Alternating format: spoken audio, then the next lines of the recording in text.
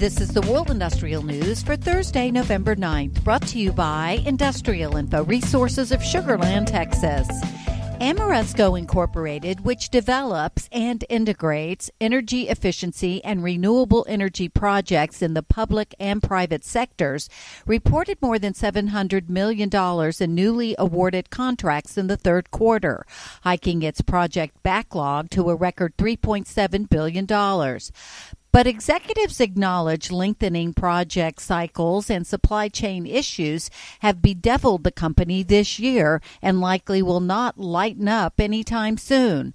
Industrial Info is tracking more than $750 million worth of active and planned projects involving Ameresco's services, more than 40% of which is attributed to contracts with the U.S. Department of Defense. The worldwide energy transition is running into difficult economic realities, two speakers said Tuesday at an energy conference in Oklahoma City, Oklahoma, organized by the Federal Reserve Banks of Kansas City and Dallas. Ken Medlock III, Senior Director of the Center for Energy Studies at Rice University, told conference attendees that China plans to bring on 100 new coal mines by 2026.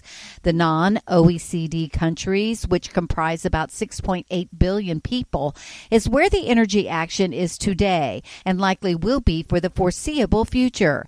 Demand for coal is huge and rising, and most of that demand will take place in non-OECD Asian nations.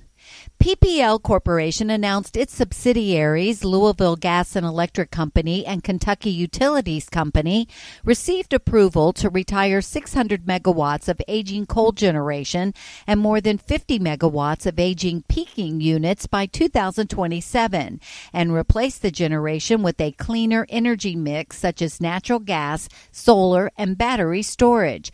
Although the originally proposed $2.1 billion investment plan, including $1.6 billion through 2026, was not fully approved, the expected investment is materially consistent with the original plan.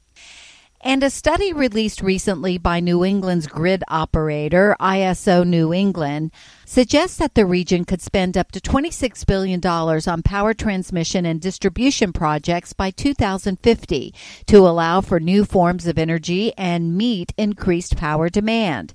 ISO New England covers the states of Connecticut, Maine, Massachusetts, New Hampshire, Rhode Island, and Vermont, which corresponds to Industrial Info's coverage of the New England market region. For details on these and other breaking news, read the full stories at www.industrialinfo.com. I'm Peggy Tuck, reporting for Industrial Info News.